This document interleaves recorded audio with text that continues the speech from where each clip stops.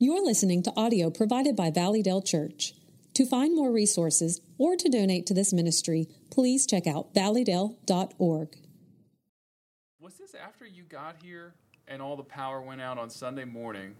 I forget. I think somebody ran a car into the transformer down the road. Huh. And I don't think I was here. Were you there that day, Pike? I think we were in the middle of Lion and the Lamb when that happened. Maybe that was the judgment of the Lord. He might not like that song very much. But I just remember screaming at the top of my lungs so everybody could hear me. I was like, all y'all that have been whining about how loud the music is finally got your wish. Word. Yeah. Oh. But then we finished the song acoustic, and Yeah, we finished it up. Yeah. And Well, it was just such a it didn't. That's not a... give me another what's another crazy tech story? We're talking about this because we had a lighting snafu yesterday. Was that the second service or the first service? It was only in the first service. Well, we were doing, in my first church out of seminary, we were doing a big, God had just blessed and the church was growing, and we had a big children's choir. It had just mushroomed. And we had really this couple that came in, Eddie and Kathy Briggs, who were excellent working with children and doing musicals. I mean, they were just the best in the whole area, lay people. And we were putting on it really was at Easter time, this thing about Paul, and I can't remember all of it, but I think I played Paul for a little bit. Oh, cool. And we need to put this down. I didn't know that pastor had such and there was a acting chops. Roman, and my educational guy was the Roman centurion or whatever. And one funny thing is he's the throw me down. He's the, throw me down. And I hit the floor, and all the people in there go, he hit the preacher. But you would ask him what are things. We were in the restroom prior to that, and the people that we had working the sound were not the quality They're of not Brody. maybe not professional and, level. And Josh, and they had our mics on. So we were stop heard it. In the out, bathroom? Yes. We were heard out in the... And when we came out, of course, everybody's just rolling in the floor and laughing. And, what goes on in a church is... You could write books about. Just books. Volumes of books. Golly, there's been so many horror stories about the mic on at the wrong time. Hey, the first time we had Dennis Swanberg, something like what you just talked about. We were having the auditorium redone. We were doing something like that, and something blew up right before, and I mean, everything went out. Yeah. And we had to hang one lone light bulb, and this was in an auditorium. If you took out that middle section where the doors are and it just went completely around, it sat about 1,500 people. Wow, yeah. In there. Big, but it had this real high ceiling. Yeah. So we just had one little naked light bulb on a cord. That's all you had. Up on the stage, yeah. And the place was packed. So Everybody you were doing a Coldplay video? Swanberg. You're not going to get that. Never mind. So, but, And there, so you never know what's going to happen. Dennis Swanberg and a light bulb. Yeah, you don't. Well, yesterday, almost every Sunday now, the first service ends. I finish the music, and I'm listening to you on my monitors, and then I'll come back and I'll sit in my office and I'll listen to the message. I'll double check the live stream, and I'm typing notes. I'm getting ready for this. Well, every time I'm about to bring up the live stream, it's always showing me different church services that are happening, because obviously everybody is having the church service. And I was like, well, I'll just click on this one. It looks kind of cool. And it was this church. I forget what the name of it was. But they were way bigger than we are. Mm-hmm. And within Brody's going to laugh at this. Within 15 seconds, I saw an error in their lyric slides. And I'm like, man, this just happens everywhere. Yeah, I love it when you're singing something and they get way behind on it. and nobody knows the word. Everybody's just kind of going, and then all of a sudden the slides start flipping through, and you're going. I love that too. Except by love it, I mean that I hate it with the passion of 1,000 suns. I despise that. We had a weird one. I remember this was when I was in Nashville, and we were singing one of those old dusty hymns that I liked so much, and one of the lyrics, it was a Christmas song, and it was supposed to say, "See how humankind received him. See how humankind received him." Like, oh, what a beautiful lyric. But it got auto-corrected from humankind to humanoid. So see how humanoid received him. And suddenly we were singing like this weird, like sci-fi kind of feel. I hadn't even, you don't think this is funny, so we should probably move on. But the humanoid, have you ever even heard that word? Yeah. Okay. Yeah. Something that looks human-ish, a bipedal figure in the human family. You're just watching me crash and burn right now. Is this fun for you? I'm just wondering, what are we going to... Where's the punchline? Well, when is this supposed to get funny? Okay, I flew into a conference in Louisiana. I was on a prop plane, and I had to sit in the back of the plane. Oh, man. And is that loud as I can get a little motion sick. And the fumes in the back of the plane were horrible. Oh, man, yeah. You smelling all this aviation fuel. Well, I go in to I get there. It's very cold outside. I go in to preach. I preach, and I get to the invitation, and I have to turn around. I get so sick to my stomach. Because you've inhaled all the fumes. I've smelled all those fumes, and I can't believe I made it all. I'm thinking, I made it through the whole sermon. Why now? You know, and I had to turn around to the music guy. I said, I have got to step outside. I'm sick. And so I just turned it over to him, and I went out a side door, which I was very thankful they existed. That was there. And the cold air helped me recover. Oh, okay, good. But, you know, that would have been horrible. Throwing up. But I am telling you, I felt like I was going to pass out. But it was just smelling all that aviation fuel on the back of that airplane. That's a terrifying feeling. And we landed it was a military base. It was a World War II military base. And they were still using it for something, I think, local stuff. But this was back in the 40s when you started preaching? Yeah, no, it was not that far back. Oh, you know, speaking of World War II, though, I've got a recommendation for you. I wanted to talk about. I texted you about this, but you've probably already seen it on Netflix. They've got this like 10-part. It's a pretty basic level World War II history. It's called World War II in color. Yeah, and they've taken all. You've watched it. They've taken all of the footage from World War II. They've colorized it, and it is just. I mean, it's just killing me. I watched. Some things are better in black and white. Sure, but Andy Griffith, of course. Don't ever colorize that. You know what blasphemy that would be. But this footage is really it's killing me because it some of it is making it look so much more real. Mm-hmm. And I'm like, man, these guys are so young going overseas. I watched the thing on the Battle of Britain, and these 19-year-olds are flying these in these dog fights. And I was just unbelievable. Literally just sitting in the midst of a bunch of gasoline. Right. That's all that thing was, with two wings and a propeller, you know. Yeah. Well, and yet the guns, they turned back the Luftwaffe. Yeah. You know. Yeah. If you don't know what the Luftwaffe, I think that's what. If you don't know what the Luftwaffe is, you need to go and watch that Netflix, the World War II in color. That's my recommendation. You know who started the Air Force, don't you? Wait, which Air Force? Any Air Force. The Air Force. I'm gonna guess. Oh man, should I do a funny guess or a real guess? Benjamin Franklin. He started everything. He did. Yes. He did. Yes. Well done. Well done. It was Winston Churchill. It was Winston Churchill. He started it? Yeah, basically he did. He ordered planes. He was Lord of the Admiralty at the time, before the First World War, and he was ordering planes. He got so caught up with it that he felt like this is going to be a major part of warfare. He went and taught himself how to fly. Really? Yes, he was involved in about 2 plane crashes. I think that he. So I he think didn't teach himself how to fly. He did one of them, and he walked away from it. But he did. He's also one of the guys that really was big on starting the tank. For real? Mm-hmm.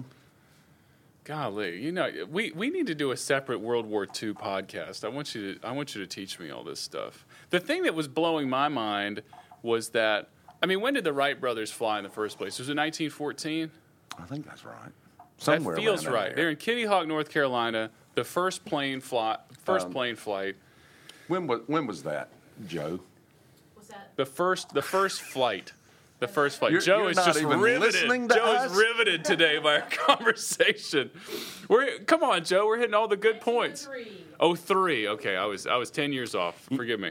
So 1903, and by the Second World War, early 1940s, flight has advanced to this point where they're having these dog fights and they're going 300 miles an hour and they can fly indefinitely, that sort of thing. Mm-hmm. Is that not amazing in 40 years' time sure. that it advanced that much? There are things like that where it's coming, air travel, what's happening. You got these supersonic things. They're talking about within the next 5 years, supersonic flights that will basically you can get anywhere in the world within an hour or two. So what does that mean? That Concorde is coming back? No, it's not the Concorde. It really flies higher than the Concorde did. Okay. And it really, what it does is not just the speed, but how high it goes and the trajectory and the rotation of the Earth will put you somewhere a lot faster. Oh, that's I didn't even think about that. And that's what Russia is threatening right now, that they have these supersonic the missiles now, that supposedly we have nothing to. I sure hope that we've just kept our mouths shut and we've got stuff that takes care of that. Oh, I think we probably because I don't know. I was alive during the Cuban Missile Crisis. I was very young, but there's a couple of times through the Cold War that we came up like that. Cuban Missile Crisis was let me tell you, I don't think people realize that was a close one. How close we are to something just disastrous taking place. I tell you, I was watching. So I ended up watching a couple of YouTube videos with my son this past week about submarines. Yeah. And he had like a submarine in one of his kids' books. I was like, son, let's just look at some videos about submarines. He's like, yeah, Dad, let's do it. He's real enthusiastic these days. It's really fun hanging with him. And so I look up and I'm like, wow, son, look at this stuff. Well, in the first 30 seconds of this submarine video, the guy's like, and the thing about submarines is that they are the deadliest weapons ever created. And they talk about how with all the submarines in the world that there's so much nuclear payload on the different submarines around the world that are in the water right now that the entire world could be reduced to ash in 28 minutes. Yeah.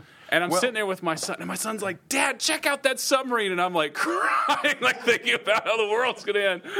Listen, the Russian defense minister said this morning that their submarines could fire 500 nuclear warheads.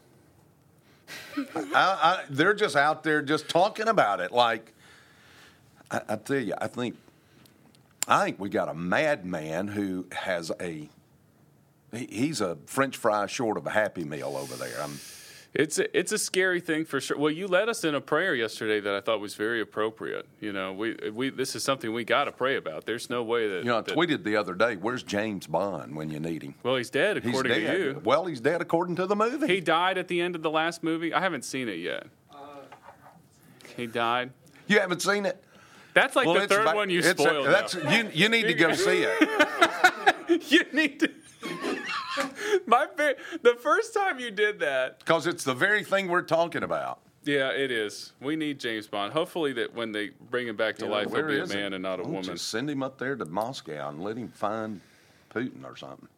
Can we? But he is no more. I remember the first time you did that with a movie. I think that Frozen 2 had been out. Were you here for this, Brody? Frozen 2. I spoil Frozen 2. How can you it remember spoil? this? It's Frozen. Frozen 2. It was an audible. That was actually really good. How can he spoil it? It's Frozen. You gave it freezer burn, Pastor. The movie had been out for like 2 days. And you used an illustration that Elsa dies at the end. And the whole congregation's like, wait, what? She does? Well, I'm sorry. It may have been out 2 days, but with my grandkids, I'd already seen it 36 times. I was sick of it. It seemed like it had been out for 50 years. That was one of my favorite, and that was one of the most appropriate I'm getting ahead of myself with the message, but you finished things up on Zephaniah 3, and you talked about like the joy that you have in your grandchildren no matter what. Mm-hmm. And you talked, man, I feel that so much. We had a baby 2 weeks ago, and I just am holding this child, and I love her so much already. Every time I hold her, I just want to sing, Pastor. I mean, I know I'm kind of a singer by trade anyway, but every time I hold her, I'm just so happy about it. And to think that that's how God treats his children is amazing. Yeah. That's one of my favorite. And the Bible says you're an evil father. I know. In comparison to God. In comparison, that's right. Comparison to God. And yet you give your children good things as a fallen, evil, wicked. Yes. You've made your point. Thank you very much. Thank Father, you very much. Yet you give your children good things. How much more? How much more does our Father good love Heavenly us? Father. That's right. Let's talk about this message yesterday. So you preached two of the, well, I guess you didn't totally preach Zephaniah 3, but these are two of my favorite passages in the Bible. You know, we've kind of talked about before. We both love John chapter 21. Incredible. Mm-hmm. This thrilling doxology, soaring doxology at the end of Jude. Wonderful. And it really is. Zephaniah 3. So you have an opening statement before I ask you any specific questions? No, just those last, the last two verses, the doxology there, I think is the greatest one in the New Testament. I don't know. It just appeals very much to me. I just don't know anything that's great. The end of Romans 8 is pretty. Oh, yeah. 22 and 23, the verses 22 and 23 to me are so convicting as well. Well, I wanted to focus on those a little bit because I wanted you to dig into, because I know that different commentators interpret the garment polluted by the flesh in different ways. I kind of want, if you're comfortable, I wanted you to share some of the other ways that people have talked about that one. Yeah. Well, what they say about it, we really can't say. Well, you wouldn't say. Well, yeah, I guess you're right. I didn't mean to put you on the spot in that satisfied way. To say that it's a garment polluted by the flesh. And it's in the middle. That's in the middle of three commands. These are three different commands that he's given, or imperatives here. And they all deal, honestly, with sharing, witnessing. Yeah. I applied it. I call it missions. But since we're in the middle of Missions Week, or we're headed into Missions Week, he said, have mercy on some who are doubting. And I looked at that not as somebody doubting the gospel, but somebody who has trusted, but they've begun to waver. Yeah. They're doubting now. They're confused. Really, some people translate that confused. People that are confused. Well, I don't know what to believe. I've had through the years so many people that have come in. I don't know what to believe, Pastor. I'm hearing this and I hear this, and I'm not sure what I think about this, what I think about that. MacArthur tells the story of going to a home in Arkansas. He was on a trip out here to the east, and he went to this little home back up in the mountains of Arkansas. He said his wife loves quilts. And he said, I was going to stop on this trip, and I see this little sign way out in the country, and there's this little old shack in the country that's got a sign that says quilts. And he said he went up to the door, and he said this little old toothless lady came to the door. And he said, I'd like to see your quilts. And he said she brought out a quilt that was absolutely the ugliest thing you'd ever seen in your life. And he thought, and she was just bragging on it, and he just said, he said the only thing I could say was, that's a quilt, And he said, do you have anything else? And she brought out another one that had been made by another lady that she had there for sale that was blue, and he said it was absolutely gorgeous, beautiful. And so he was talking to the woman about the quilt, getting the quilt, and he said he looked over, her husband came in, and he had a recliner, and he had all of this religious literature. I mean, everything. And he said, I started leafing through some of it, looking at it, and he said he had stuff from the Roman Catholic Church and stuff from Jehovah's Witnesses and stuff from the Watchtower and stuff from, Garner Ted Armstrong and stuff from this and all stuff over from the that place. and this, all this other stuff. And he said, boy, you sure have got a collection of religious literature. And he said the old man made a statement. He says, yes, and there's good in every one of them. Oh, boy. And, MacArthur comments on that, and he says, the truth is there's death in all of that. There's not truth there at all. Truth is found in the Word of God. It's not found in all of that stuff that the guy was reading through. And so that's where you have people. You have people that honestly, they look to Mormonism, they look to the Watchtower, they look to, all these different things, just grasping for some kind of truth that's out there. And they're confused. Well, and I run across so many of those kind of people that they have no idea what this says right here, but they have been reading and they've been listening to all this other stuff that's being said. Well, I feel like these days so much of it is passive. The world is just coming at them. What's coming at them through social media, what's coming at us through the TV, and then at the end of the day, you end up wanting to deconstruct your faith because it was never been constructed in the first place from the actual... Yeah.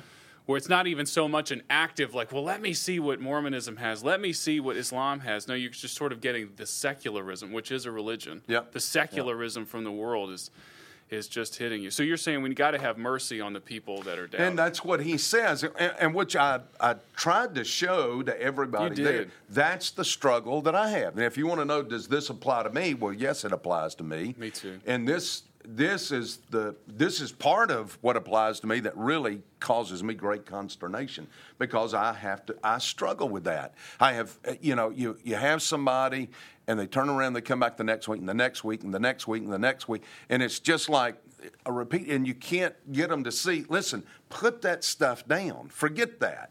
Look at what the Word of God has to say. Yeah. And you get frustrated and you get short. Yeah. And and the Word of God tells me, Mac, can you not have mercy on that person? They're struggling. They're confused. They're doubting. Yes. And I have to stop and think the mercy of God in my life. I know he's got to think, I'm going to zap this kid. I just one more time here, and you're done. And I have to stop and think, well, he's not done it. He's merciful to me. He's merciful to you, and then you and me, we're supposed to turn around and be merciful to That's others. right. We're supposed to show the love of Christ in that way. So there are others that are down. And, honestly, in our culture right now, that might be one of the biggest demographics. It's just people that are doubting as confused, opposed to... Yes. Doubting, not certain. Did I do the right thing? I've had people ask me, here's a good one. I've had this before. So-and-so led me to the Lord, and then he fell in disgrace. Is my salvation good? Did I, is there something, do I need to get saved again? And you think, your salvation's not dependent on what that guy did or did not do. You didn't base your salvation on him. You based it on... But people don't stay in the Word enough. They don't walk with the Lord enough to be able to answer those kind of things. Well, there's a couple passages you can go to. It's in 1 Corinthians, right, where Paul says it doesn't matter who preaches it to you, whether it's me or Apollos or the other. Yep. Philippians 1? It's like it doesn't matter. Even if that person's sinful, even if that person's not a believer, it doesn't make a difference. As long as it's the true gospel. Yeah. Well, you remember when they were going through an area and James and John come to Jesus and say, hey, these guys over here, they're not part of our group here, but they're preaching the gospel. Do you want us to call fire down on them? I'm telling you. And Jesus said, come on, guys. If they're not against us, they're for us. Why would you do that? Just like the two guys that were left in the camp that didn't get out there with the other elders, and they were back prophesying in the camp, and everybody wanted to jump and kill them. And Moses says, I wish all of God's people would prophesy. Amen.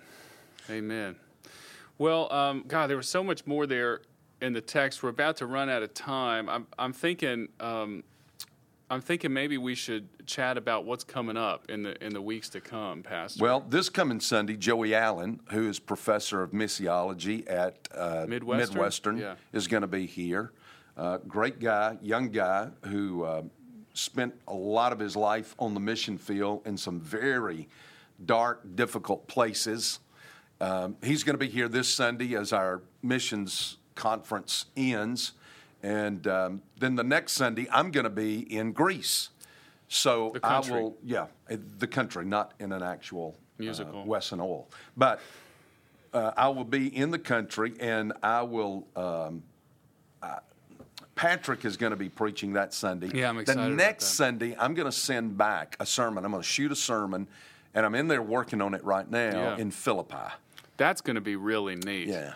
So we're going to have a video message from you that day. You won't quite be back in country yet. I won't quite be here. I'll be here on the screen. Got it. I mean, that's going to be a good day as well. And then on the 20th, you said you're starting to preach the Book of Revelation. Is that No, but talking about nuts that are out there. Somebody sent me a video. A pastor sent me a video. I just look at some guys and I think they'll do anything to get out of studying. This guy is sitting on like a throne. I don't know what he's doing. And he's got two people dressed up like bears that run into the service and chase a guy out of the service. And I guess they're supposed to be Russian bears. And I just sit and think.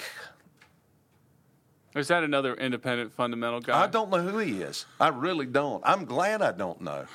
Because if he's Southern Baptist, we would take him out and lynch him or something. But and I just think, you know what? This is a classic example of somebody who doesn't study, and he just fills up. With all the stuff you have to think up to be that creative, why not put it in the study?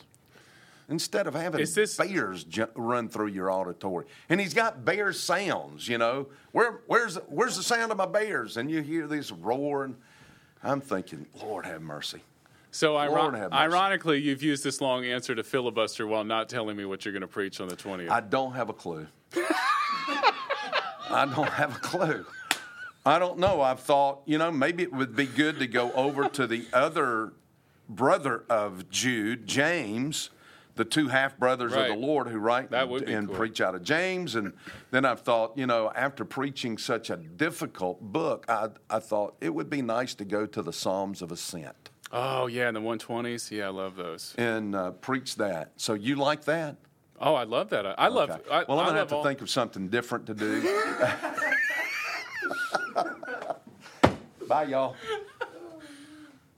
See ya. See you Wednesday night, Friday night, Saturday morning, whenever you're coming to World. Darn it! Cut that out.